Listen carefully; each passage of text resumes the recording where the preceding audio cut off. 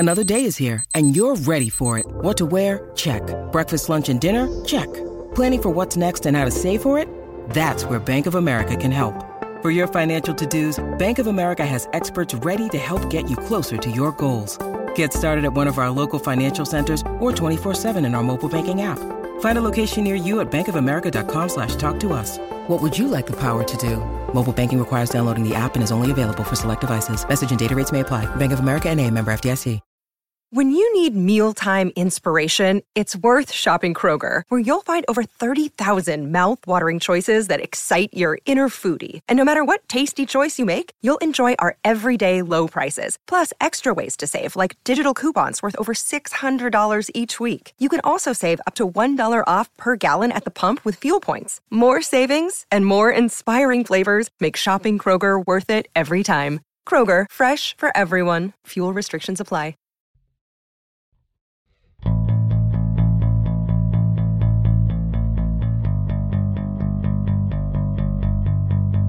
Hey everybody, welcome to the Performance Anxiety Podcast, part of the Pantheon Podcast Network. I'm your host, Mark, and before we get started, remember, if you ever wanted to start your own podcast, pick up the Podcaster's Essentials package from AKG.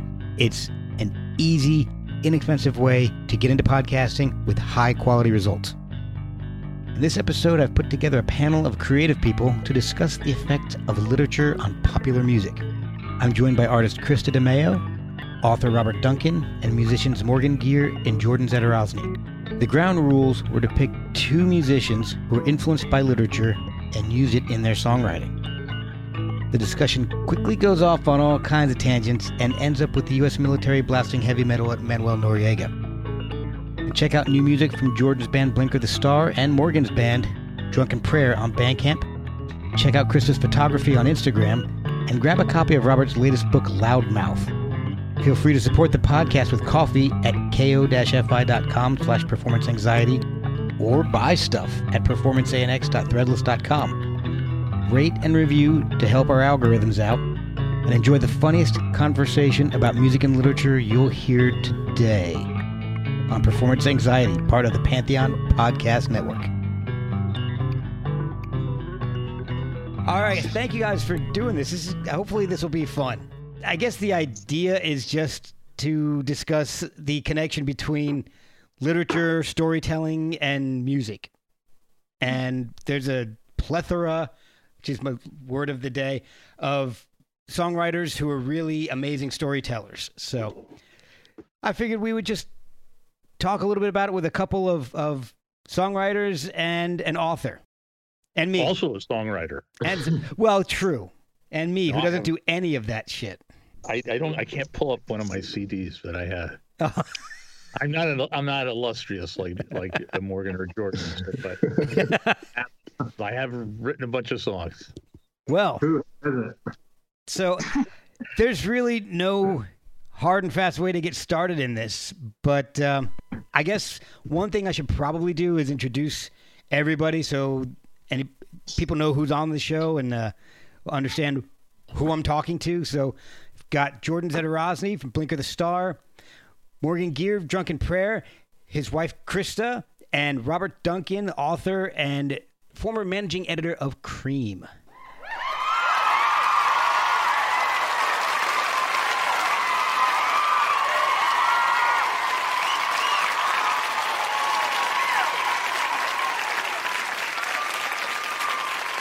I'll put in claps in post.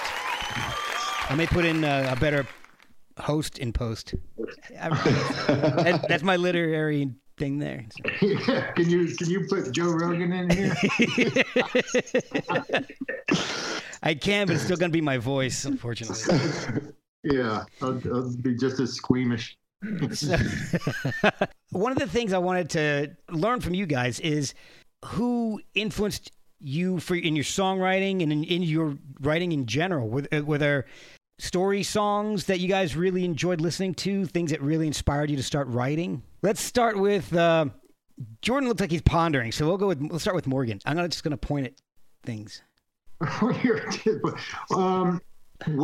it's like, so I come at it as someone who story songs don't come easy to me as far as it's like coming up with a fictional just story and just running with it, like this happened and this, like chronological, or even picking up the newspaper and like I would have a hard time writing a song like Hurricane, Dylan's Hurricane, right?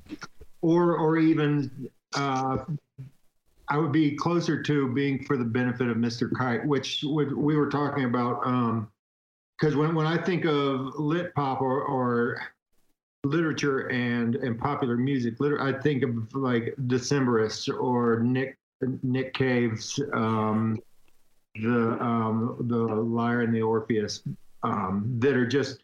I'm not going to say these people, but there's a difference between just having a photographic memory and a large vocabulary and being literate. You know what I mean? Because I don't pull things up that well. I can't be it's like, oh, here's the story of my day 8 years ago. It was incredible. And it's kind of like people who are really good photographers who find just like these interesting, it's like, I didn't see that scene and I saw the same thing you were looking at, but you found something profound in that little thing. I have a hard time. My view is from a lot higher up, kind of. What I mean is like so story songs to me is I really look up to that kind of a thing. Almost like I look up to stand-up comedy for the same reason. It's just to be able to like keep a thought like that together and get from point A to point B to me is fascinating, because the way I write is more like writing in tongues. It's just it comes out, and then I find a thread later, be like, okay, I can marry this with a couple of words, and then it'll all make sense later on. Robert, what about you? Do you have anything that really inspired you to write? Anything out of music that inspired you to write your music or your books?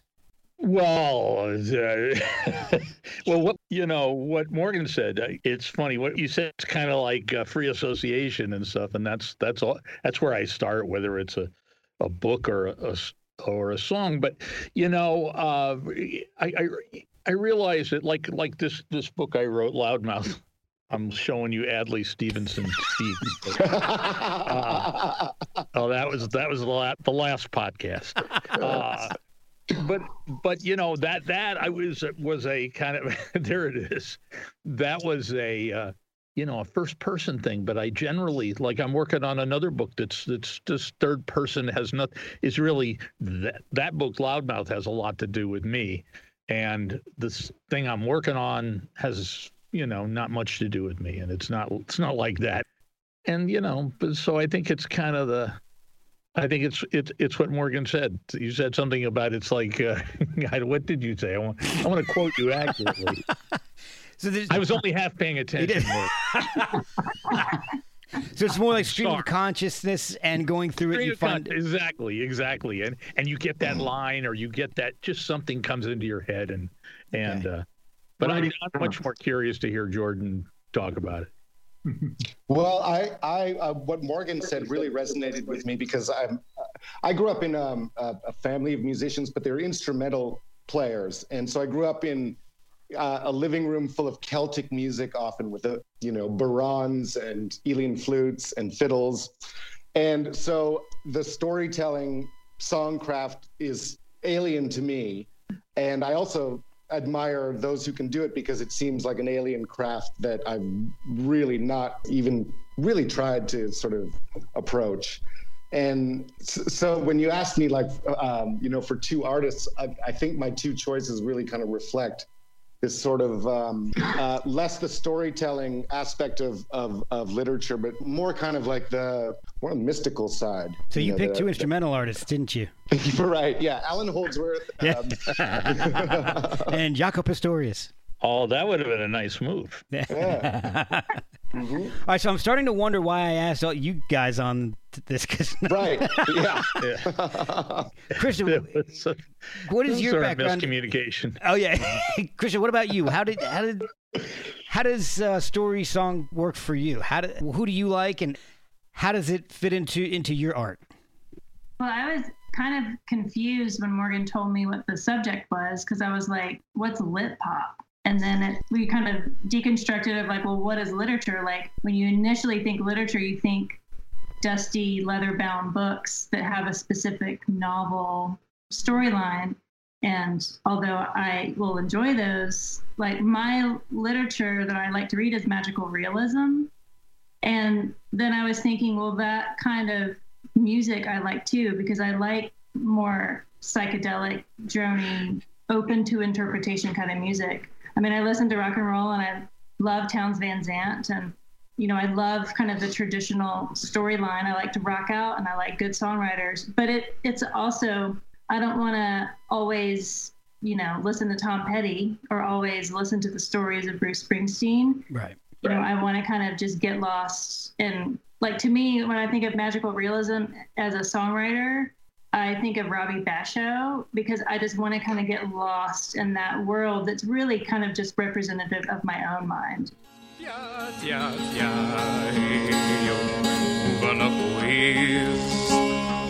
Over yonder, where the rainbow sighs and the eagle cries to the sun, we are all one in the sun, moving up a ways over yonder. So I was like, well, lit pop, I mean, what does that even mean? I think I made it up. Oh, okay. No, I mean, it's just like, I mean, there would be the like I took it as like more almost a superficial way of describing something that was just very wordy, and like Decemberists, you know, they do it well, but it's they kind of wear that on their sleeve as an identifier almost. It's like, we're going to tell these kind of like big Moby Dick style stories using, you know, multi-syllabic words. and so that idea, if you're not being so strict with, if you're not just putting music to long stories that don't necessarily even have to rhyme, then you could open it up to like if we're talking about magical realism, then like then Lewis Carroll, and so Lucy in the Sky with Diamonds, and most of John Lennon's later Beatles stuff would fit. And if you're opening it up that far, well then Shel Silverstein, and then you're getting into like what, you know, it's the problem with any hard and fast genre is where does the property end? Okay. You know, because you could say it was like, well, because you could expand that into be lots of things. So me coming at it, I was thinking of storytelling. I'm not necessarily within the song, but people who can tell stories in between songs, is like literally sit up there and tell stories. So okay. That's why I brought up the stand-up comedy thing, because if you listen to someone like Todd Snyder, most of his show is him talking, and it's hilarious and it's profound, and it goes perfectly into the next song, and the last one comes perfectly in what it's almost like what he's going to say in between is the focus, and the songs are kind of bumper music for these stories. And Springsteen does the same thing, where it's just like, man, you just went right into this song just to melt people, you know? Yeah. That's a really interesting perspective. I hadn't thought of it that way. So it's like deep tracks comedy, right? Like album cuts. Yeah. All right. But that, if you like that, Morgan, I think you would love that Elvis on Stage album. That's only his between song patter. You know about that. It's a real album. You know, it's no songs, just patter. That's amazing. That's an incredible. People have been trying to talk Freakwater into doing a record like that for years. Bloodshot was, and so is Thrill Jockey, saying because they're hilarious. And that's kind of their thing. People go to see them just kind of like cut up in between songs, and people have been trying to get them to put out. I think it'd be hilarious if a musician would put out an all spoken or all comedy record. Well, because Freakwater is almost like the two old men in the Muppets, like up in the balcony. Stadler and Waldorf. Yeah, they're just making fun of the audience all the time. The Melvins are good at that too, where they're just basically making fun. I saw them in South Carolina, and I was in the back just cracking up because they were good-naturedly most of the time making fun of like these rednecks who came there to see a metal show, and that's not exactly what they were. That's funny. That's like that's like. You were talking about lit pop being, big words and all that, and it made me think of Lou Reed, who aspired to be. I found a quote today. I actually studied for your test, Mark. Oh, excellent! Unlike these other fuckers. Yeah, no kidding. But I found a quote by Lou Reed is I wanted to be a novelist, but I wanted to do it in rock and roll, and he didn't use any big words. He was all about that simple, short. But it was very much disguised. Nobody, if you weren't an English teacher, an English professor, you probably wouldn't think that was literature. But you're like when you say Lou Reed, it's kind of like, oh, of course, he's who we're all talking about. But I was just listening to him last night. It came on it was something with him and it was like him and John Metallica, John Cale. But it was some phrase. I was just like, it was real, just like, oh, it was stick a fork in him, he's done, honey. I was like. That's like you hear that phrase all the time. Like that wouldn't have passed my quality control. and it's like he gets away with it because he says he does, because it fits the story he's telling. Yeah. It's not particularly clever. It's it's something. It's just a turn of a phrase that we've heard a million times. But that's good literature. He's painting. He's not like me. Yeah. He's not trying to impress you with a turn of a phrase. He's got a bigger story he's telling. Okay. Yeah. And sometimes it requires cliche. But absolutely aspired to literature. So if you're talking about lit pop, you gotta let him in. Yeah. Mm-hmm. All right. So I wanted to just find out who are some of your favorites as far as being able to tell a story, maybe in a literary sense, or maybe just a good storyteller. I mean, there are plenty of examples of songwriters borrowing or just outright copying literature for their music. And so I wanted to find out if there were people that, like your top two, that you guys had really looked up to and really enjoyed, and maybe I might learn something a little bit. And I'll give you I'll throw out my first person as kind of an example, and I found out about this guy from Jordan, and he's freaking awesome. It's Andy Schaaf, and I absolutely love his songwriting. It's so simple, but it's so powerful. Songs like Wendell Walker. He pointed his rifle to my eyes,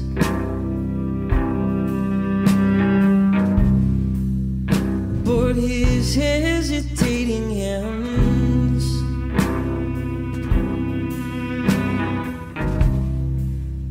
were shaking from the cold.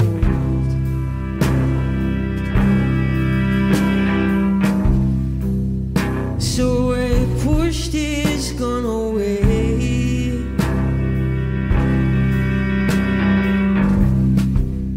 just as he found his strength.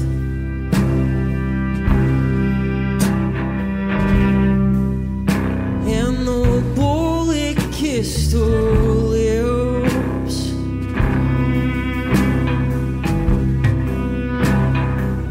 and I cried, my God, my God,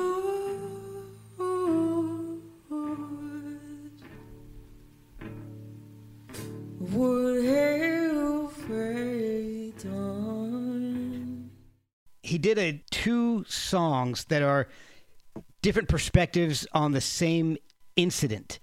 And the first part of the song is Jerry Was a Clerk, and it's about these four people who go to steal money from this old man.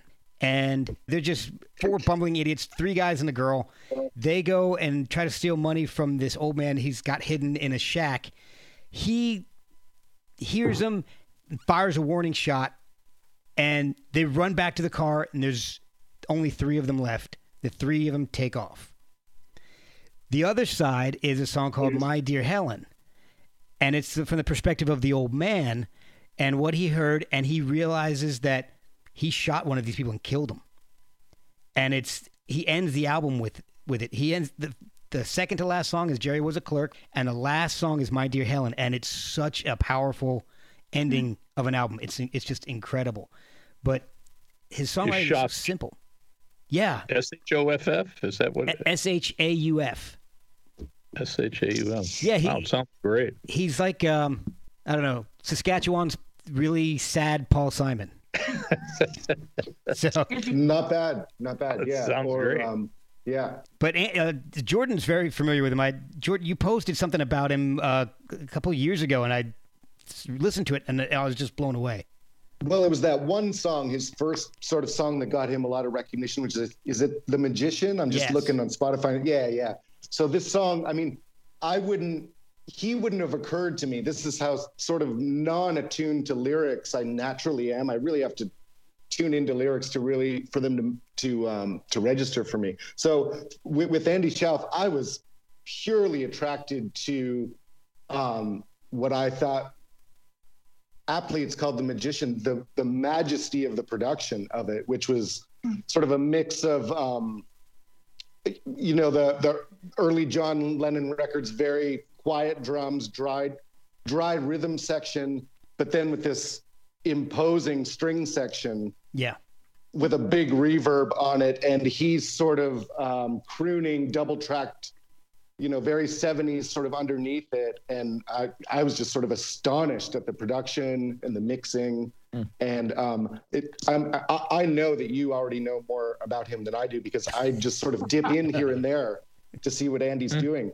But I didn't know that he could spin a yarn like you're saying. So that's kind of news to me, actually. It's amazing. I'd highly recommend everybody check his stuff out. His last album is Neon Skyline. And the album itself is it's about like 4 people going out to a club or something. But it's amazing because he takes something very simple. The album that Jordan was talking about is called The Party. And the whole album is about a group of people going to a party and all the insanity that seems mundane, but he makes it sound like there's so much going on. There's so many different storylines woven in and out of this party and in and out of going to this club on Neon Skyline. It's just amazing. He takes mundane, everyday occurrences and makes them seem like the biggest thing that's happening to each character. Wow, sounds great. So he's mine. Ladies first. Krista, I don't know if you're prepared for this, because I think Morgan is going to use you as a DH. And so I'm not sure if you had time to think of anybody, but who are some songwriters that you really fall back to? I don't write songs, so I guess I'm just coming from a listener perspective. Like me. But Leonard Cohen just takes the house down for me every single time. And he's coming from a poet's perspective. But a modern songwriter that I like most modern stuff I learned from Morgan, but it's Ron Sexsmith. Seems like it's been years. Our dreams have up and disappeared. How you holding up out there? How you holding up, my dearest friend? We're in Canada. He's Canadian. Yeah. So it's Cohen. It's just good. And I follow him on Twitter, and it's constant, really dumb dad joke play on words, but you can tell that he's just playing out how words fit together and how they kind of have this, dynamic between them. So it's fun to kind of watch his process, because what comes out of it are these really concise and but fluid and open songs that are catchy, and they're poppy, and some of them are just like heartbreaking. But I mean, like a lot of the famous ones, because I love Tom Waits stories. I like Dwight Yoakam's stories. I like listening to him tell stories. I think that he's a good songwriter. I didn't even think of Dwight Yoakam. Yeah. Yeah. If you take away all the extra production, like the acoustic.net CD that came out like 20 years ago, where it's just him and a guitar, like then you could just listen to the story. And I guess I just fall into, I like to read different types of stories. I don't always want to read a novel because Bruce Springsteen does write really good stories, but I'm like, I get kind of bored hearing that kind of story. I don't want someone to tell me every single detail. I want there to be space in between what they're saying so that I can have some sort of fantasy about it.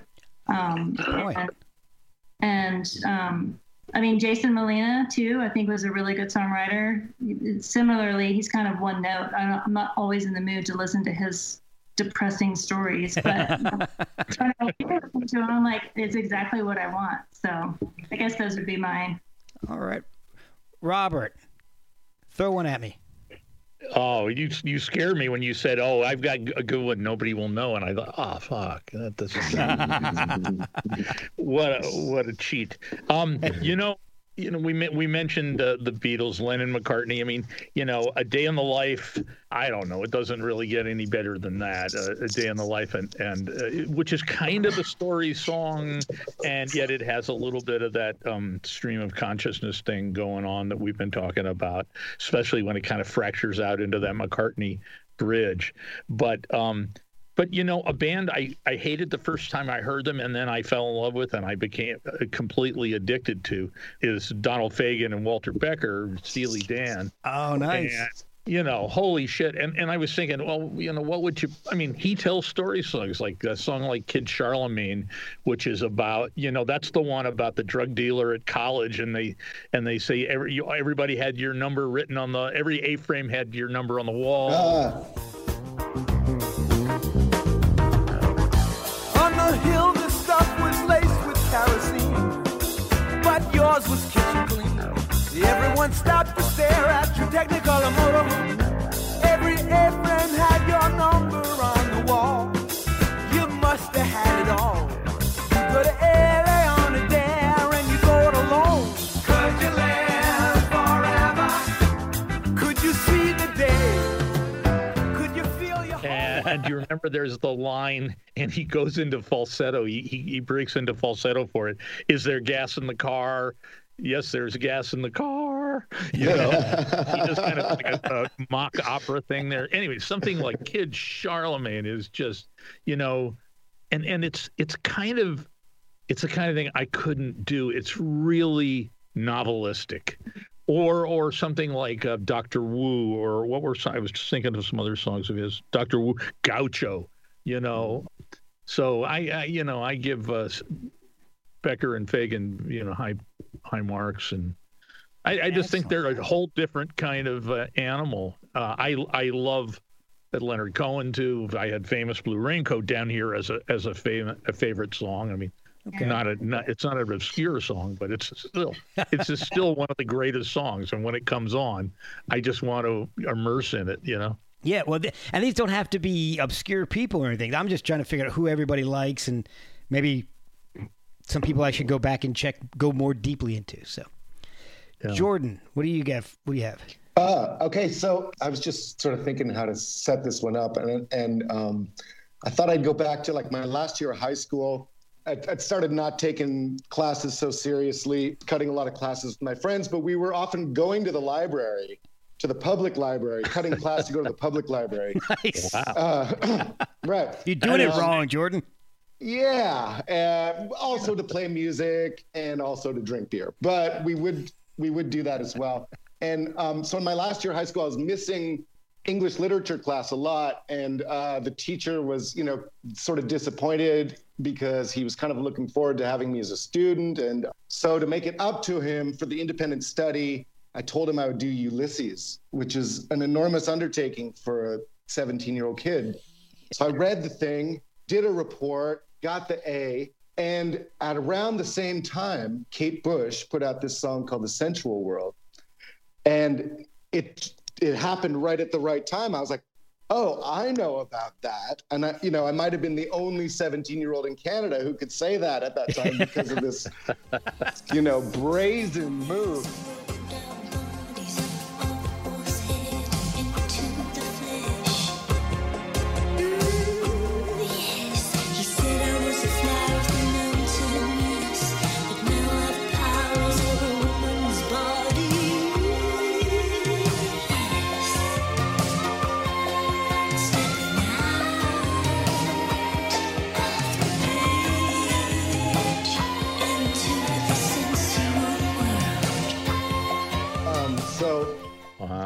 when I learned about what the song was about, she was doing a lot of, I just remember, I don't know if she came over here to do press, but Much Music in Canada, which is the MTV equivalent, was crazy about her.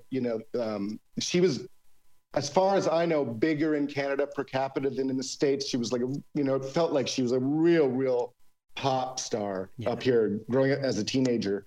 And so that song has really always stuck with me. Now, I was reading about the construction of it recently, and it sort of, I wouldn't say it didn't change my feelings about the song, but it was interesting to learn that what she wanted to do was she wanted to take the Molly Bloom sort of reverie part and just take a section that she had heard read aloud somewhere and just verbatim read from James Joyce's text into the song. Oh, wow. And it worked. She went and did it and recorded it, and it worked perfectly. She approaches the Joyce estate. No go, you heathen.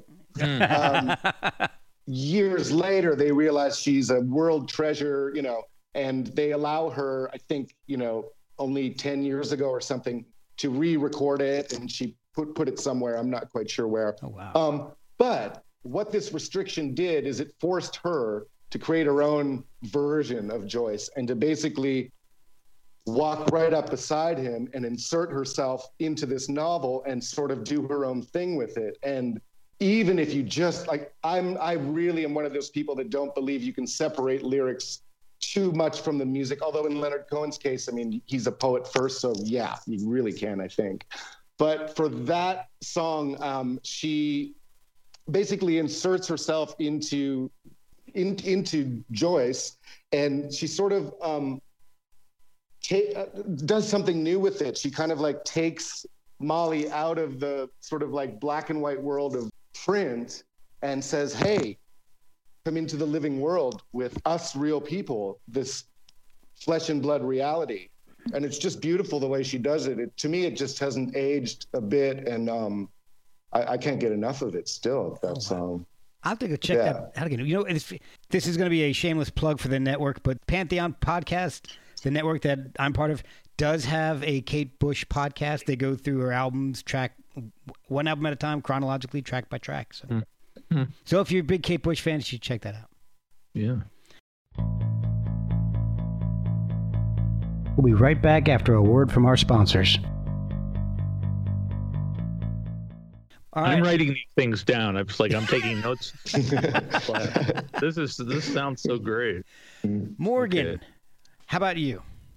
Well, it's still, I just Googled definition of literature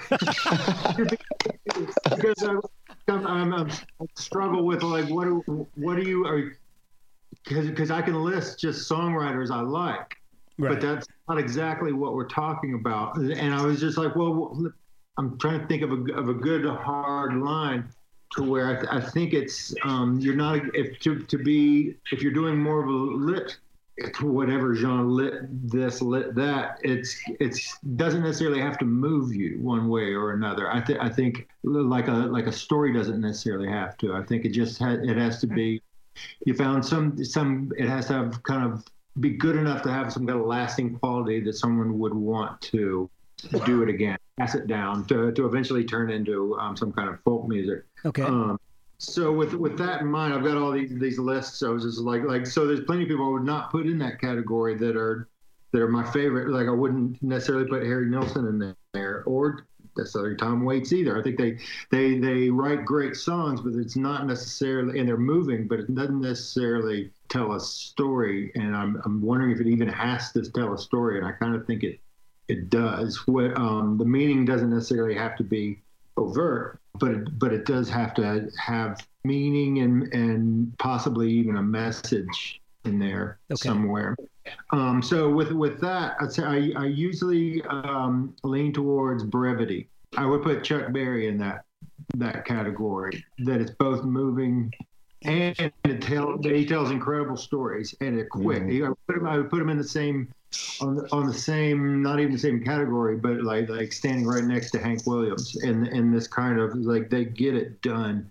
They get from point A to point C really fast, and you know everything you need to know, and it leaves you enough for your imagination to fill in the blanks. There's just enough detail, and that detail is critical. You know, they might not say when this is, but you'll know how it is.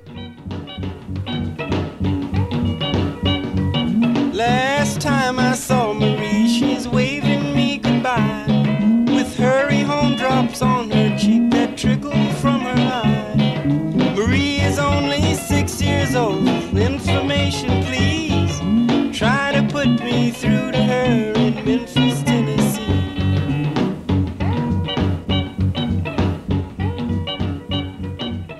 Right. Absolutely. Memphis, so with Tennessee. That, Memphis, Hurry home drops on her cheek. And I think they come from the same kind of wellspring of economy, and they don't have a lot of big words to choose not to use. But they have more than enough at their disposal. That said, I think about the songwriter for me that covers the most bases between economy and painting a near psychedelic picture is Rennie Sparks. Yeah. From the Handsome Family. She writes the songs, Brett sings them. So he puts to music what she writes. And they 100% tell a story, but none of it is spoon-fed. But it puts you right in there. And it's not always moving. It doesn't always necessarily make you want to dance or even bring a tear to your eye. But they're incredible stories that you can't imagine them being told any other way. From the dusty mesa, a looming shadow grows, hidden in the branches of the poison creosote. She twines her spines up slowly towards the boiling sun, and when I touched her skin, my fingers ran with blood. They're singular stories. They're not necessarily up for interpretation. Even though Andrew Bird did a whole album interpreting. That's interesting. All right, so I've got a guy that kind of does everything. He's got the economy of words. He does some brief songs, but he also writes huge, epic 20-minute pieces of music, especially on their last album. My last guy is Steve Harris from Iron Maiden. Whoa. There you go. Because they wrote short songs. You got Aces High. I mean, that tells an amazing story. But Did you Run to the Hills? Yeah. Yeah. And then it's a great story. Yeah. And then there's also, Passchendaele, a story about war. Laying low in a blood-filled trench, killing time from a veil, dead to my face. I can feel the falling rain. Never see my friends again. In the smoke, in the mud, and rest. Smell the fear and the feeling of dread. Took me time to go over the wall. Rapid fire at the end of us all.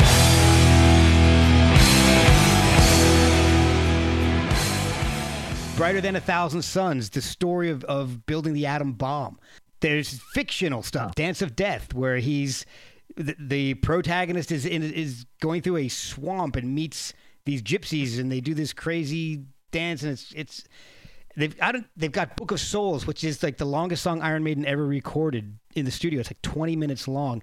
I don't even know what the hell it's about. I listened to it once, and I'm like, Iron Maiden with piano? Oh no, but.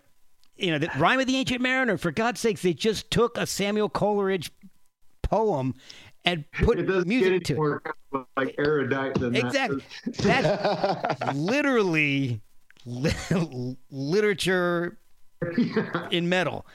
In fact, I'm sure I'm not the only one who had to read that in their senior year of high school. And as soon as they got to the parts that Iron Maiden had verbatim in the song, raised my hand and said, I volunteer to read that part. Because I knew it by heart. So I wanted to impress my teacher, like, yeah, I've been reading this, so I'm not even going to look at the words. I'll just recite it by heart. Because I've just listened to Iron Maiden do Rime of the Ancient Mariner 10,000 times. So, wow. So that's my second pick, Steve Harris. That's mind-blowing. That's great. Yeah. But I'm thinking, well, maybe I missed something with. I've ignored Iron Maiden all my life, and that's my ignorance, I guess. You didn't realize it could teach you something. Wow. Well, now I'm going to go listen to it. I'm going to have to make a playlist. So much of the music is pulled from classical music. And so it's a natural kind of marriage of these themes where you have these kind of Wagnerian songs and so of course it's going to be a "Dost thou art love me?" Yeah. those are exactly the songs that I avoided all my life. Well, and anything, by the way, anything named lit pop, I would have been like, I'm out of here. Yeah. Fuck that. Yeah. You think you're better than me? It was just me being stupid. All right, so let's go in reverse now. All right, Morgan, who's your next guy? Well, I kind of Did you have a chance to Google anybody while I was spouting off on Steve Harris? Well, I kind of failed because I was also trying to think of it seemed like a challenge when we start off with instrumental that can tell a story. Yeah. And I tried, and I want to say I failed. Possibly Mark Ribot and his incantations of his bands, because it's they have orchestral flow to them. They have beginnings, middles, and ends, and something is happening in a Peter and the Wolf kind of a way. Not Jay Giles, Peter and the Wolf. Right. So I wanted to also say, put in some gospel music plugs in there for like Tommy Dorsey, and how you take. I mean, who am I? I'm not critiquing Tommy Dorsey because he writes easy music, but it's an automatic frame around what you're doing whenever it's like painting religious paintings. Is like, well, I've got my subject and I can just do that for 1,000 years. Right. So I would say low hanging fruit, Randy Newman. I am a history major and I like nonfiction.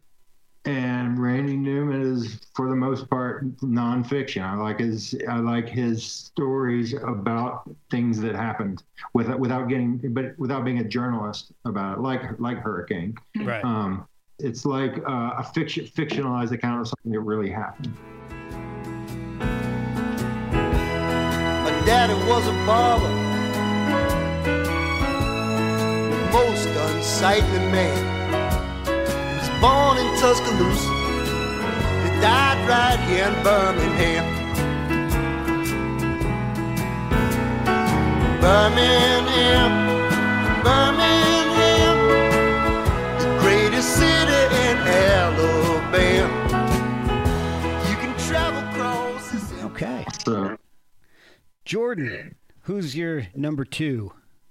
Well, he's Van Morrison. Because I wanted to put him in there just because, not just because, but largely because I recently kind of just, started listening to his records again, mostly the 80s records, which are an interesting journey if you take the time to do it. In a way, there's sort of like this distance, production-wise, sonically, he's going into a much smoother sort of, musical sounding background. Mm-hmm. And it's a little alienating at first, but it's interesting because he doesn't appropriate literature at all like Kate Bush does. I mean, he's sort of almost more like, he kind of name drops a lot, right? In the 80s, he's name dropping authors. And he's name dropping basically just sort of the standard canon of the European literature, and I feel he's kind of using it as just like one of many colors in his increasingly insular palette, because by the time he gets into the 80s, I feel he's sort of like rejecting intellectualism, inarticulate speech of the heart, And I got fascinated with this record he put out in 1980 called Common One. And if you haven't heard it recently, go back to it. Okay. I would say, I mean, to me, it's his greatest record. It's his most meditational record. Yeah. And the last track, it's one of these long sort of artfully played. He got together a really great band and a great engineer. They went to France, and it's musically there's a sensitivity amongst the musicians that's really extraordinary. And lyrically, he's kind of, sort of repeating these sort of incantations that are basically kind of saying, let go, it is what it is. When your heart is open, words are not necessary. And yet I find it so interesting that he's, going to great lengths in the 80s to also sort of just say, hey, don't forget John Donne and Arthur Rimbaud and Coleridge or whatever. When there's no coming and there's no going,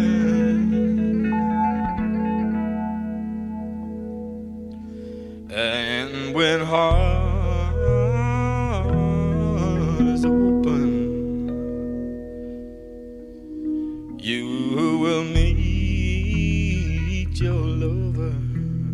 I kind of just wanted to throw him out there, just to sort of chum to Robert almost, and just sort of like, soothe.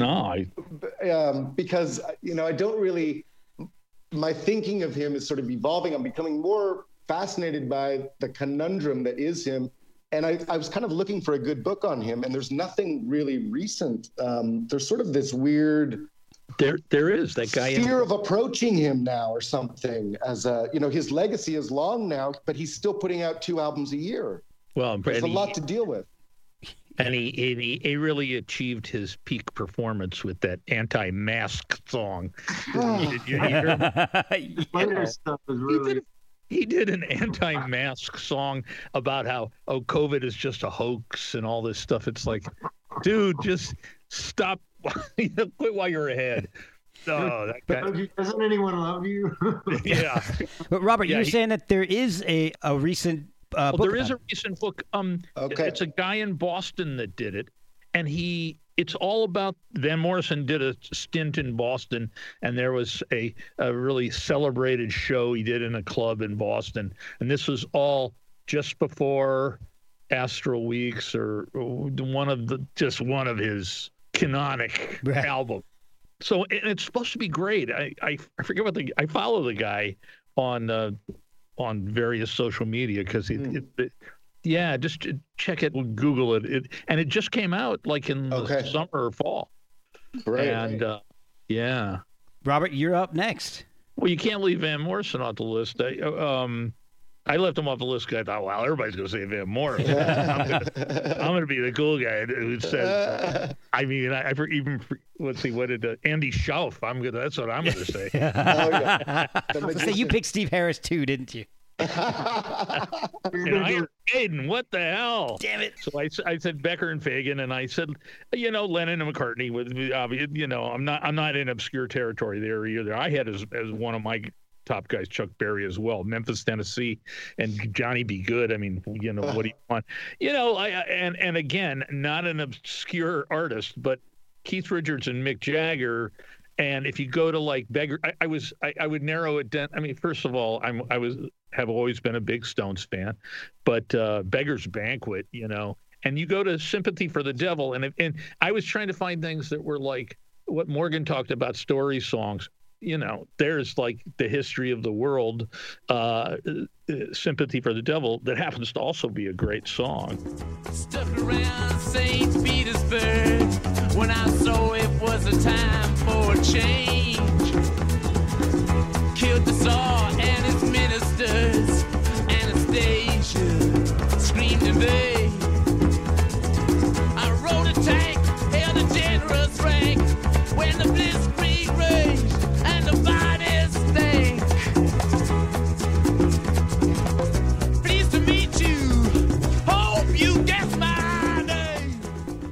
And I also wanted to just throw in there that Steely Dan remember their name comes from literature. It comes from William Burroughs, name of the dildo in Naked Lunch, as we all know. But I, just when you start looking at all this lit pop, you find that, oh my God, that's based on a movie that was based on this, and it kind of goes on and on. A few others I had, the Townes Van Zandt. You mentioned Joni Mitchell. You have to mention, a band, a more latter day band, although they're getting pretty old right about now. Is the Drive-By Truckers and Patterson Hood and Mike Cooley, who are great writers. And then they had Jason Isbell in the band for a while. He was my alternate if somebody else picked either Steve Harris or Andy Schauf. but I was kind of rooting around in Drive-By Truckers, and I was like, there's a wonderful Patterson song that I just love called Two Daughters and a Beautiful Wife, and it's about a guy who dies. And when he reached the gates of heaven, he didn't understand. Near the friends were coming over. Was it all a dream? Was it all a crazy dream?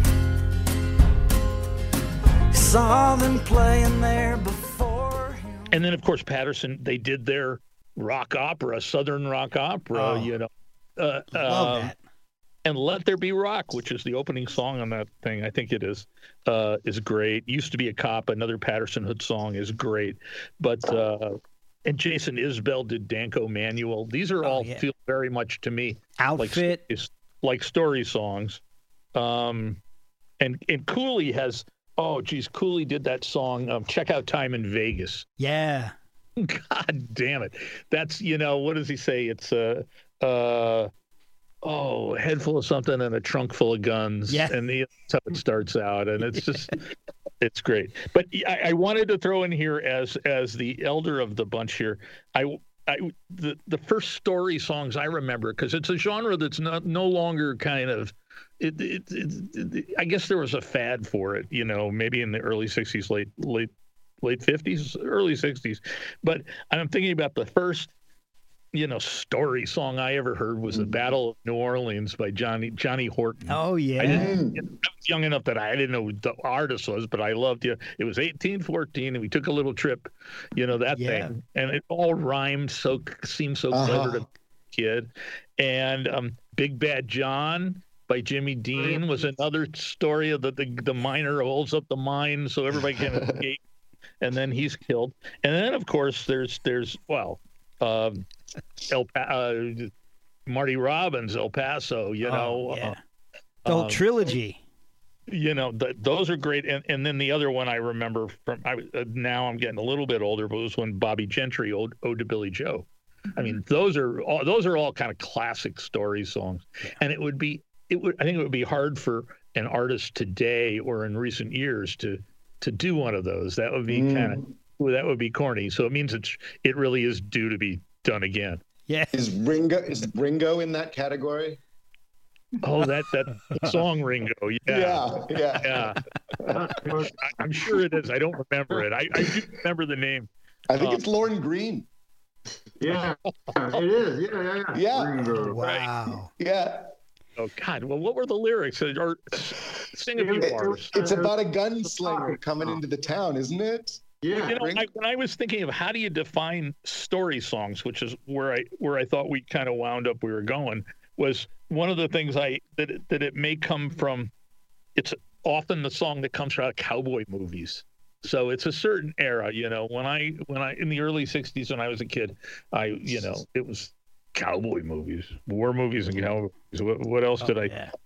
Songs and songs that have like a self-consciousness, where it's often the ballad of something or other, and they'll also tell you the name of the main character's name will be in the text of the song. So the ballad of something, they're often longer.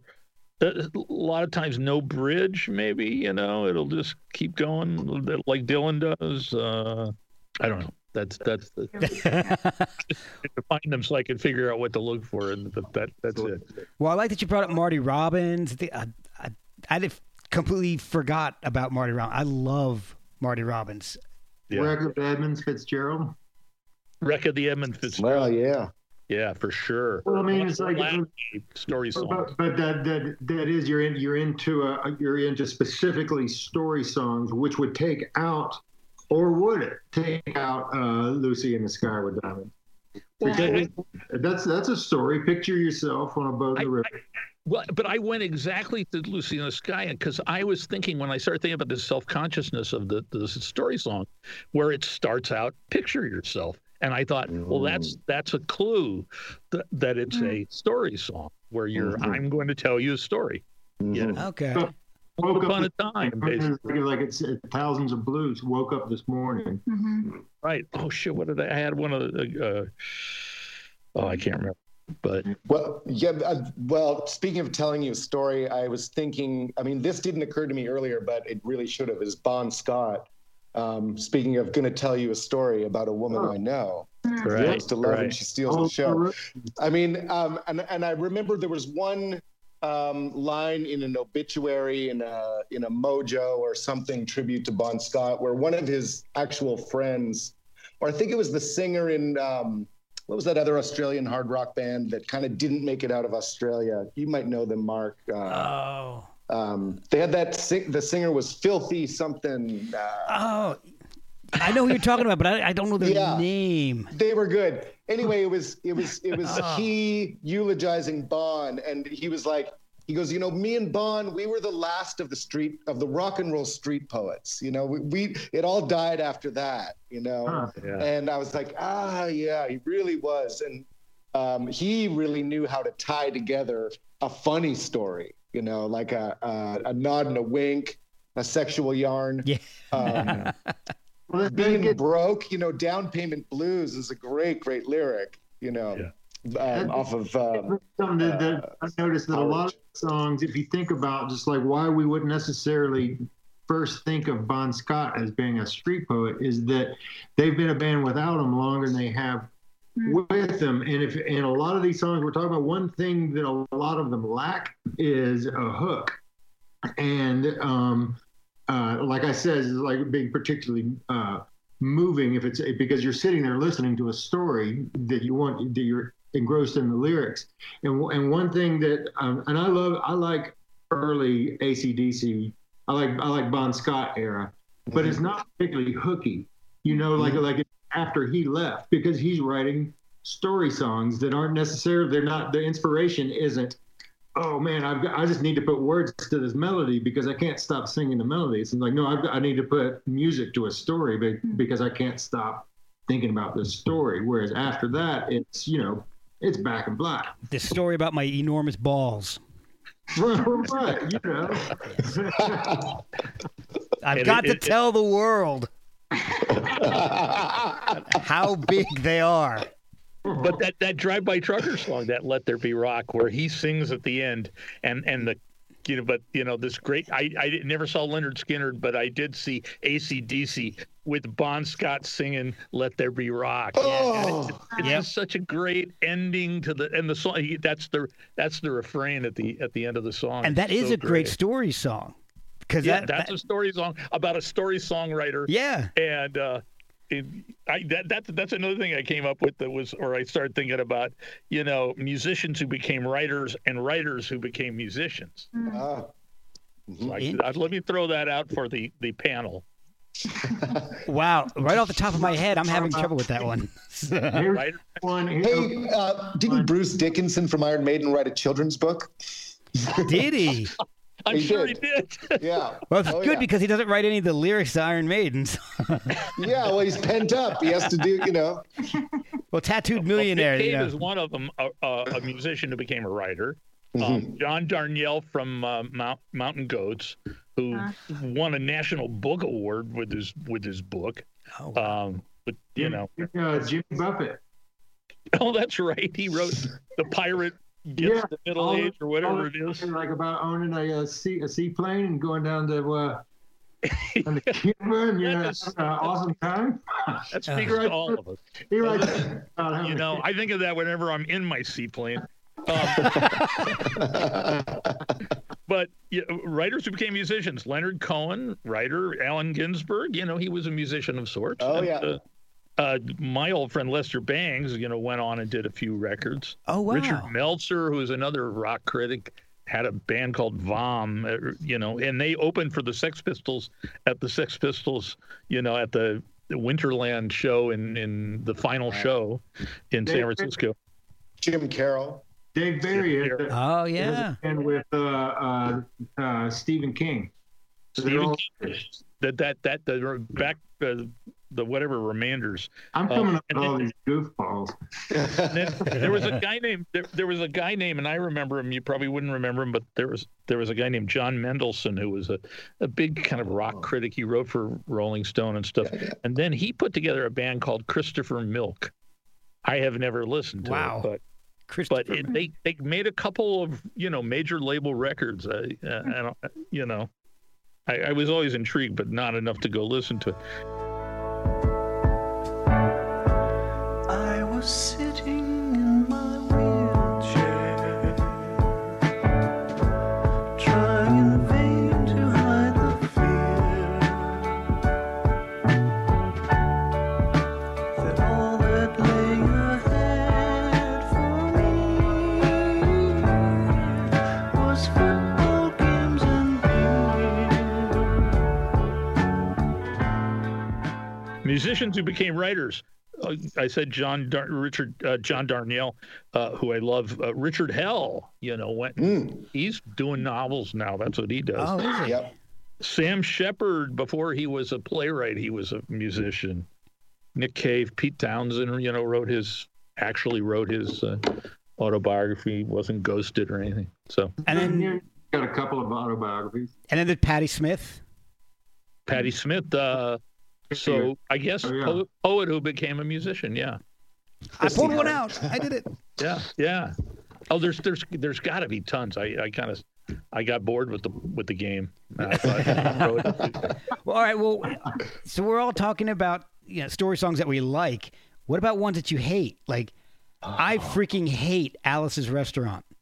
Yeah. I absolutely despise that song. If I could burn every copy. It might not be the song's fault though. It's just because you're forced to listen to it all the time. It's too damn long. I mean, first of all, I don't like Arlo Guthrie, and I don't know what else he did besides that godforsaken song, but it's terrible. I absolutely hate it. And here's one that I want to say I like. I don't know everybody's opinion of Billy Joel, but I actually love Scenes from an Italian Restaurant. I think that's a really great story. Really interesting. I mean, maybe it's because I grew up in New Jersey. Comment. Yeah. Maybe it's just because I grew up in New Jersey and I feel like I know the people in that song because I knew so many Tinas and Brendas and Eddies. It's just, I don't know. I've got a good subcategory. Story songs that you've used as a torture device. Well, Alice's Restaurant. There's one. When I was a kid, I locked my kid brother into a room and put Old Shep on the needle, and I opened the door 3 minutes later, and he was just a puddle of tears on the floor. I was like, I have all in a day's work. It's like a Gitmo detainee. I have an actual related, almost like Gitmo, but my friend's father was a military all his life. And he was involved in psyops with the military, wow. And he became the subject of that book and movie, The Men Who Stare at Goats. And wow. So in fact, I read the book. I read about the book, and then I read the book, and I came in and I said to Parker, we were business partners. I said, your father's in a book. What the fuck? And he was like, yeah, don't talk to me about it, because he was so horrified. But they talked about Parker had told me, my partner had told me this story that his father said, hey, give me some loud music you like. And so Parker gave him a bunch of heavy metal records, and they went down there and they played them at Manuel Noriega in Panama. when they were trying to get him to come out of his house. And so that my business partner, Parker Shannon, was the architect of the capture of Manuel Noriega. Because that's amazing. I read it was Back in Black that they put on ad nauseum. I could ask him. I wish I had thought about it before we talked, but so he actually tortured somebody. Yeah. That is amazing. Yeah. Torture. Oh, yeah, I think I actually was just reading the book and I didn't realize it had anything to do with his father. And I was like, what? Wow. That's, who I know. He only died a couple years ago. Incredible. That's amazing. Totaled, he was a character. But. All right, I'm kind of. We were a little worried about going off on tangents and rambling, and I loved it. I kind of lost where we were at, and I don't care. Someone had brought so irresponsible. I know. I'm a terrible host. Name dropping. Someone had brought up people who name drop in the songs. Yeah. And I was reminded again of the Nick Cave on The Lyre and the Orpheus. He's got a couple of songs where all he does is mention characters from books about like they did this like in this story and then this happened like this, and it just rattling it off, and it really, it doesn't tell me anything because I didn't read any of those books. I don't get the reference. It's like watching like a smarter Dennis Miller. It's just like all these references. It's funny you did, but Jordan talked about the Van Morrison. I'm curious what those records are in the 80s. I can't remember which records came in the 80s, but you were talking about Van Morrison dropping literary names. But before that, he always dropped, Jackie Wilson Says, and he rock and mostly R&B names. And so that's good just be an insight into how he writes too, and that he's singing about the things that are like in front of him, right? Then maybe literally, it's just like, this is what I did today, and where did I get my advice? Well, Jackie Wilson said, or he's just an annoying, obnoxious name dropper. Yeah, He's both. I mean, yeah, why not? Oh man, so Krista, you've been silent for a while. Let's get you back in on this. Are there any story songs that you just absolutely can't stand, or would like to torture somebody with? I mean, if you're to torture me, you would just play Garrison fucking Keillor's voice, and I just any note, any tone, anything from his voice. You like that song "Walking in Memphis"? No, that's Paris. No. So my friend and I have songs that we like. We'll just we'll rickroll each other, but she has her songs and I have my songs. And I hate sticks. They just annoy me. Oh, Mr. Roboto. I mean, like, sorry, not sorry, but they just annoy me. So but it's really yeah. I mean, it's just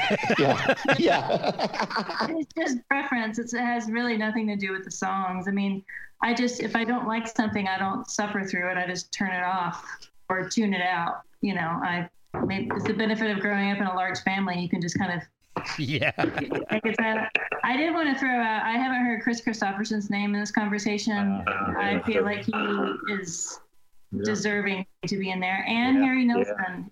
Harry Nilsson and Neil Young both have an ability to tell a story and have a hook at the same time. So maybe it's like grocery store, like $2 novel kind of stories, but it has its place. I love Harry Nilsson's, and I could get lost in his kind of pop world stories. I was actually going to choose Neil Young. The reason I didn't is for two songs in particular. T-Bone and People on the Street. Like piece of crap. Piece of crap. Yeah, piece of crap. That's so awesome.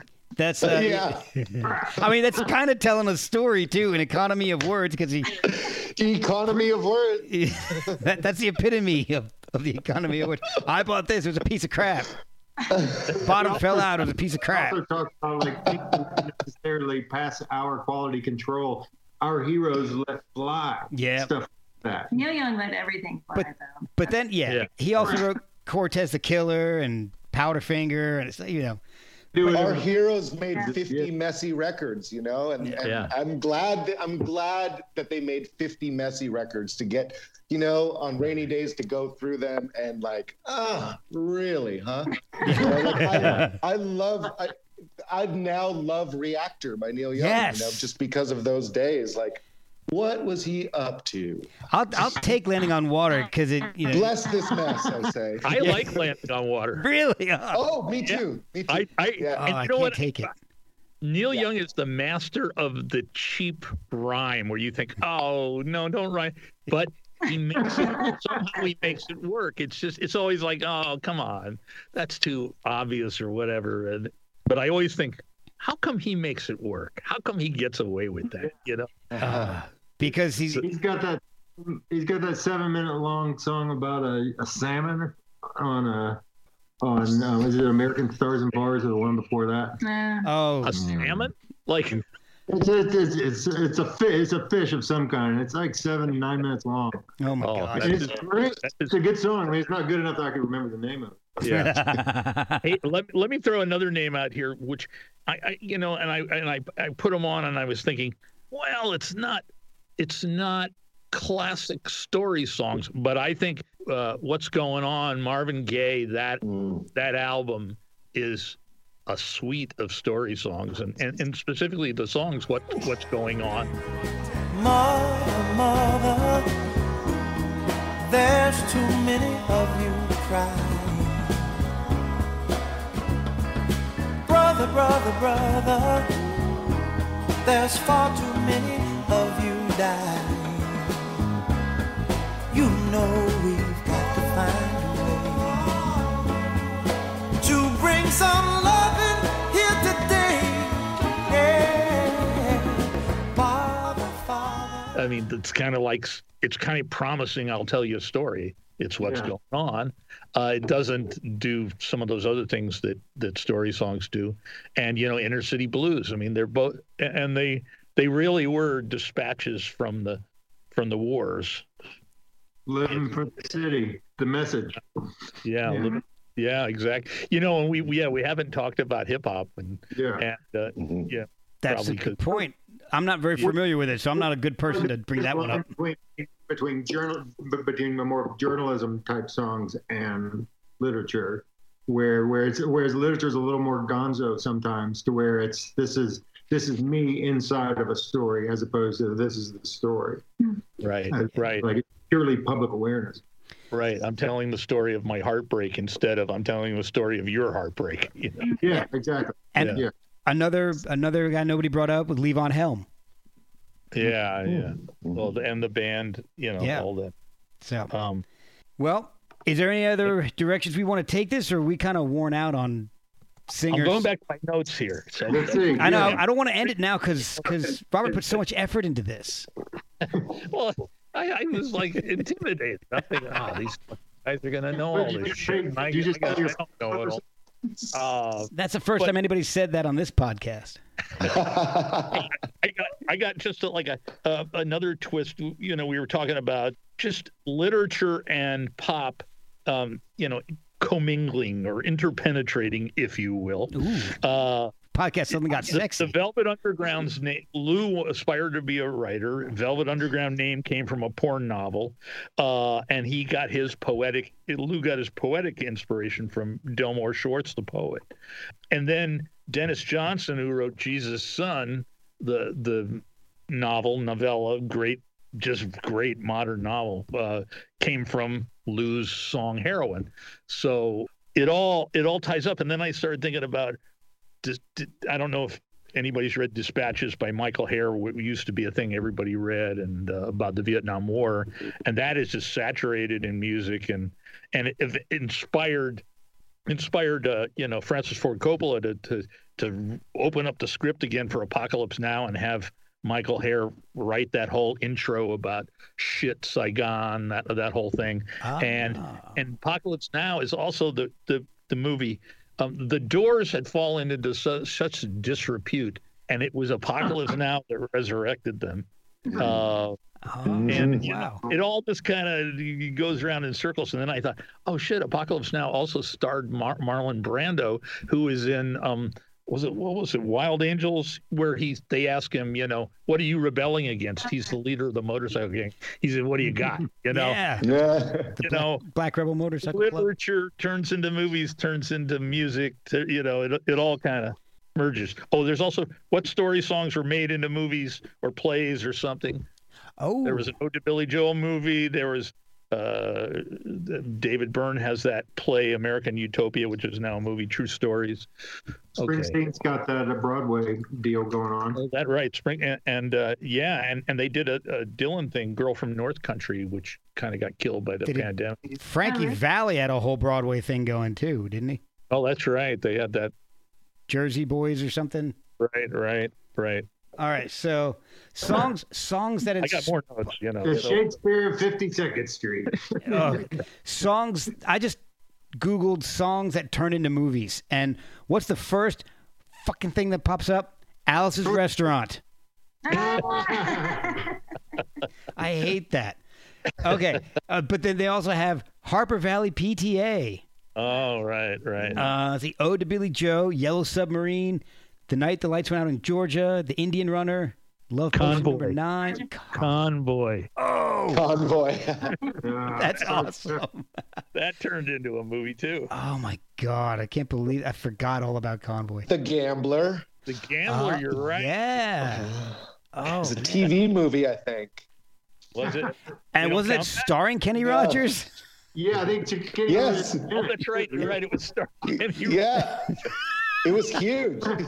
I remember that. Yeah. I remember a woman I know, she's a relative, but she said, I remember one night we were out having some drinks and a Kenny Rogers song came on. She said, oh my God, that guy is so sexy. Whoa. Oh my God. And then she went on. So I never let her live that down. Doesn't Dolly Parton isn't there like a whole series of like little vignette movies of her songs? I mean, I haven't seen it, but I think she did it. Yeah. Many Colors and Jolene. There is like a whole little mini series. Yeah. Yeah, that sounds familiar. Just recently. Yeah, like in the last year. There's that Kiss Goes to the Amusement Park movie. Oh, that's right. The Rock and Roll High School, the Ramones. Rock and Roll High School, 200 Motels. Rudolph the Red-Nosed Reindeer. Oh, yeah, you've just completely gone off the track. That's a beautiful story. It's a redemptive story. It's about toys that come to life in the middle of the night. It's about how Santa's a dick. He was a total asshole to Rudolph. Well, they all were. I mean, well, yeah, but Santa. Oh, I'm sorry, your nose is too red. Yeah, it sounds like, oh, come on. It's actually a horrible premise. He's hitting the sauce. Oh man, he's implying Rudolph as a drinking problem. Yeah. Rudolph is now the anti-hero.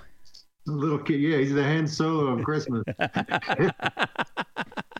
Oh, here's one I did. We did Boy Named Sue. There's another story. I mean, that's one of Johnny Cash's most unfortunate performances, I think. How about Rush? Because it was on the fucking, when I was a kid, it was on the radio all the time. That fucking Boy Named Sue. And this is the guy who's done. I've heard he hated doing that. I'm sorry, anybody who likes Boy Named Sue. I don't think either of those people listens to this podcast. Well, Robert, I think you kind of earned your spot as host more than I did tonight. So thank you. Thank you, Robert. Thank you for tying everything together. Yeah. You scared me. Again, I was down here this afternoon, like kind of, not only did I take 3 pages of notes, I went and then I kind of reviewed them again to make sure I had shit right. Now you know how I feel every time I've got a new guest coming on. But I feel like it's kind of like when I would go into a guitar store when I was younger, and you'd be just so intimidated by. I mean, and they would make a point of intimidating you. And the guy would come out, and he's like, "Yeah, you want to try now?" And I'm like, "Well, maybe I'll take it home and try it." Yeah. If it doesn't fit right, I'll bring it back. But guys, all right. So, does anybody have anything they're working on right now? Any news you want to promote? Anything before we sign off? Anything coming up for anybody? I've got this this kind of electro ambient Americana raga thing that's coming out. What genre did you leave out? Iron Maiden. That's Iron Maiden. It's a 30-minute long memorial to my dad that passed away a few weeks ago, and I was using his old voicemails that I'd kept as the kind of it's just sprinkled in there to this atmosphere. It kind of sounds like the soundtrack to Paris, Texas. Or a Dead Man. It has that kind of like a lot of slide guitar and organ in the background, and then his voicemails put over it. It's like 30 minutes long. So I'm gonna get a Grammy off of this. Well, I'm looking forward to that because I love Dead Man. It's really hard to edit because I'm used to dealing in things that's between 3 and 5 minutes long. This is 30 minutes. It's got movements to it. So which also it got me interested in instrumental lit pop, like, because I'm kind of like trying to tell a story without words right now, just using found snippets of voicemails that I have and kind of like piecing them together. So this has been a good workshop for me. Thanks. Oh man, my pleasure. That's wow. I'm fascinated by. I can't wait to hear this. Yeah. So this is separate from your album you're working on? Yeah, the record's pretty much finished. I get my last edits back tonight, right before we joined, and it sounds great. That's going to be a double album. Oh wow. Well, I look forward to all of it as always. For the rest of you. You got Morgan played in our backyard a couple of was it a year or two ago? It had to be 2 years ago. Yeah. I'm hoping you come back. Oh, yeah, cool. We'll be back through California. I've got a show in we have a memorial for my dad in May around San Francisco, and then I got a show in Portland in June. Yeah, we're planning on coming to see you guys. I'm telling you, give me, please do. Please do. And we all got all our vaxes, so we're we can make out. We can I brought the booze down that I think this is what we were drinking. I got a new song. All right, Robert, I know your novel is up for awards and stuff. Oh, that's right. I forget. It is. Yes, it's coming, and I'll find out about that in June. So I was trying to make the most hay out of it in advance because I'm sure it's going to lose. First of all, one of the competitors is Elena Ferrante, the great Italian author, and I'm like, yeah, okay, I better make a big thing about it getting this one. So yeah, and I'm still flogging it. It was such a shitty year. I mean, you couldn't. Bookstores were closed, so we really got fucked on sales for that. But so I'm still flogging it. In fact, we were talking about doing a tour in the summer if enough places are open. And oh, nice.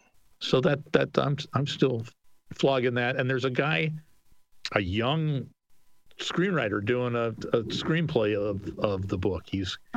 And so, wow, we'll see. Yeah. Whoa. Well, as my friend who's a screenwriter for a while said, don't get too excited because it could take 10 years for it to happen. This guy told me it's all going to happen in 2 weeks. Oh, and that was 4 months ago. So, but it would lend itself to a like a movie or a play. Well, that's it. And he cut an excellent story song. I thought, it never would have occurred to me it would, but this guy had an idea about how to frame it so that it would, and I was like, oh, that sounds great. And then I looked him up, and he's like a hot young dude. I mean, I don't mean. I'm going to isolate that. I looked him up, and he's a hot young dude. You did an image with that. That's gonna be the subtitle of this episode. Story songs. I looked him up. He was a hot young dude. Jordan, what you got going on?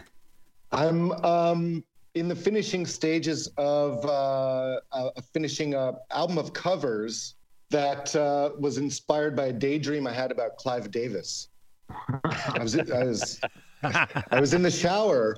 I was in the shower, and I don't know if you guys saw the doc on Clive that came out a while back. Not yet, no. I mean, it's fascinating because this guy was an accountant, and he somehow had this real physical gift of knowing what a hit was, and I was fascinated because he's coming at it from such a different world than me, and I sort of absorbed this strange man's vibe overnight. And I woke up the next day, I got in the shower, and I had this vision. I've signed 2 record deals in my life, so I know what it looks like, right? Yeah. And so I'm having this vision of Clive signing me to Arista Records, and he says to me, he goes, Zadorozny, he goes, you're all right. You don't have any hits. And he goes, hits are the lifeblood of the artist. He goes, I'm going to pick the songs. You go and do what you do. You're good in the studio. You're not good at picking hits so much. So you go in the studio. I'm picking the songs. And so I'm picking songs that I imagine Clive Davis would choose for me. And it's sort of this exercise in really pulling myself out of my genre or genres that I'm familiar with. And of course, trying to put my own stamp on it. There are no versions that really sound like the original, except for the ZZ Top one. But I mean, I'm doing Whitney Houston songs, so just imagine that. Wow. Oh, that sounds great. Do you remember when Todd Rundgren did that record, Faithful? Yeah. Where he tried to make as absolutely faithful recordings of the Beach Boys, and I forget what all. So and it's different. Did really? Yeah, he did. Yeah, Jimi Hendrix, Beach Boys, Strawberry Fields Forever, and I so understand that impulse because you know how what writer was it that said that like if you want to become a writer, sit down and copy a few pages of Fitzgerald just to know what it feels like. Yeah. And so, and I remember what's his name, Carl from World Party, doing the same thing with Happiness Is a World Gun, where he tracked down all the microphones and preamps that they recorded on the White Album, and talked to Jeff Emmerich and recorded the song, as closely as he could, just to know what it felt like to be inside of that greatness. And I understand that impulse, and I really had to resist it. And in fact, I went ahead and did a few songs that were very faithful, Todd style, and I had to throw them out. They were not interesting. I let them sit for 4 or 5 days. I went back to them and I was like, oh my God, why would anyone listen to this? The original is the same, but better. So that sort of streamlined the process, and now I sort of have a program. I have 3 more songs to do before it's finished. So it's been fun, but I'm kind of craving getting back to writing again. It sounds great. Yeah, what a great idea. Yeah, thanks. Yeah. When will it be out? To me, it feels like a summertime record. There's some real fun songs on it, so I'm hoping to have it out by July. First single maybe in about 6 weeks, I think. Cool. Nice. All right, I'm going to go one more time because I forgot to ask this for you. Jordan, how can people follow you and look for that album? Spotify, everything's up there right now, so follow along, and you'll probably get updates and stuff on new releases. I'm on Facebook, Instagram, all the usual stuff. All the Blink of the Star. Keep up to date. It's all Blink of the Star. Yeah, Facebook/Blink of the Star, Instagram/Blink of the Star, all that. Bandcamp and all that. Bandcamp is where, I sort of make the most profit. So that certainly helps me as an artist when people purchase through Bandcamp. Excellent. All right, Morgan, what about you? How can people find this incredible epic that you're set to release? Well, don't get your hopes up and Google Drunken Prayer. Well, I know you're on... Do a Google image search. You're going to want to do a Google image search. It's a PDF of drunken prayer, pretty much anywhere. This thing's coming out for Father's Day, and then the new album's I'm probably going to hold off on that till after the new year. Okay. But give me time to be smart and make some videos and stuff. So keep an eye on Drunken Prayer on Bandcamp, on all the social media, and so they can follow you and keep an eye on what you're doing. Robert, how can people follow you and keep track of what you're writing and releasing? Well, Loudmouth is everywhere, and there's an ebook and an audio book recorded in this very room by me. And so that's all on Amazon and all the Audible. But if you want to find out, I have a website that's mostly kind of loudmouth devoted, but it has some wacky pictures on it. But it's kind of funny. Is that where I saw a picture of Morgan? DuncanWrites.com. Duncan writes like writes with a pen, not like civil rights. Got it. Was that fun to do the audiobook? Was that fun to read the audiobook, or was it tedious? I really enjoyed it. I like doing voiceover. I've done a bunch of voiceovers, and I like doing that kind of stuff. And so I really enjoyed the reading of it.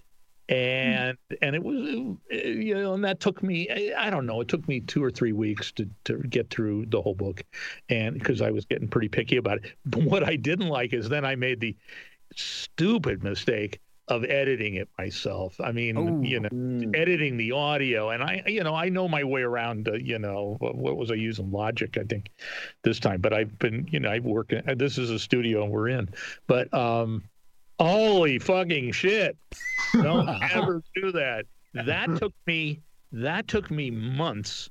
And then I had a friend who's a bass player who actually was constructed this studio for me, and he says, let me take it over, and I'll do it all. And then that took him another 3 months. And so we actually missed the deadline. We missed the publication date. And it was like a disaster. And of course, well, whatever. Nobody seemed to care. I'm not sure. Maybe we've sold one audiobook. I don't know. Oh, yeah. I bought one. I'm buying one. Okay, that's one. I'm gonna buy one. I really like doing it. In fact, I just as soon do an audiobook than do a print book. Well, I'll tell you one cool thing I did recently was that I had months and months ago. I had these two guys, Jared Artaud and Brian McFadgen, on from Vacant Lots, and Jared has kept up with me. We chat a lot, and he did this project where he would pass along a message. If you responded, he would give you a name, and you send that person a book, and then you kind of like the chain letter thing through Instagram and all that. So, but he's a nice guy, and I thought it was a really neat project. So I said, yeah, I'll help out. So he gave me a name, and I sent him your book. And did it get sent back? I have no idea. Ripped up. I sent it directly from Amazon, no return address, so they have to keep it. Wow. Again, a lit pop kind of project. Yeah, exactly. So this has been a lot of fun, man. Thank you guys so much for joining me. This has been a blast. Thank you, Mark. Thanks, Mark. It's always fun.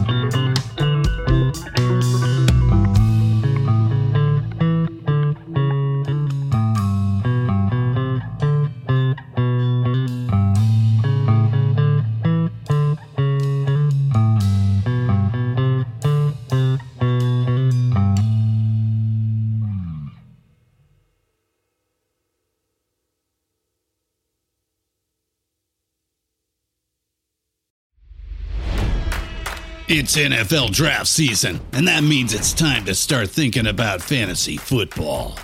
FantasyPoints.com features industry-leading experts and prognosticators using proprietary hand-charted data to help you score more fantasy points. FantasyPoints.com is the place to go for whatever kind of fantasy football you play. Whether you play fantasy football, daily fantasy sports, or do a little bit of everything, Fantasy Points has the meticulously researched content to guide you to victory. And why wait for the fall? Fantasy Points also covers the new spring football league, the UFL. Join the guru, John Hansen, Scott Barrett, Joe Dolan, and other massive names in the fantasy football universe with an exclusive offer. Use code Pantheon for 15% off any Fantasy Points package, including the all-in package, with access to every article, tool, and data nugget that Fantasy Points has to offer. That's FantasyPoints.com and code Pantheon for 15% off at Fantasy Points. FantasyPoints.com, code Pantheon. Score more fantasy points.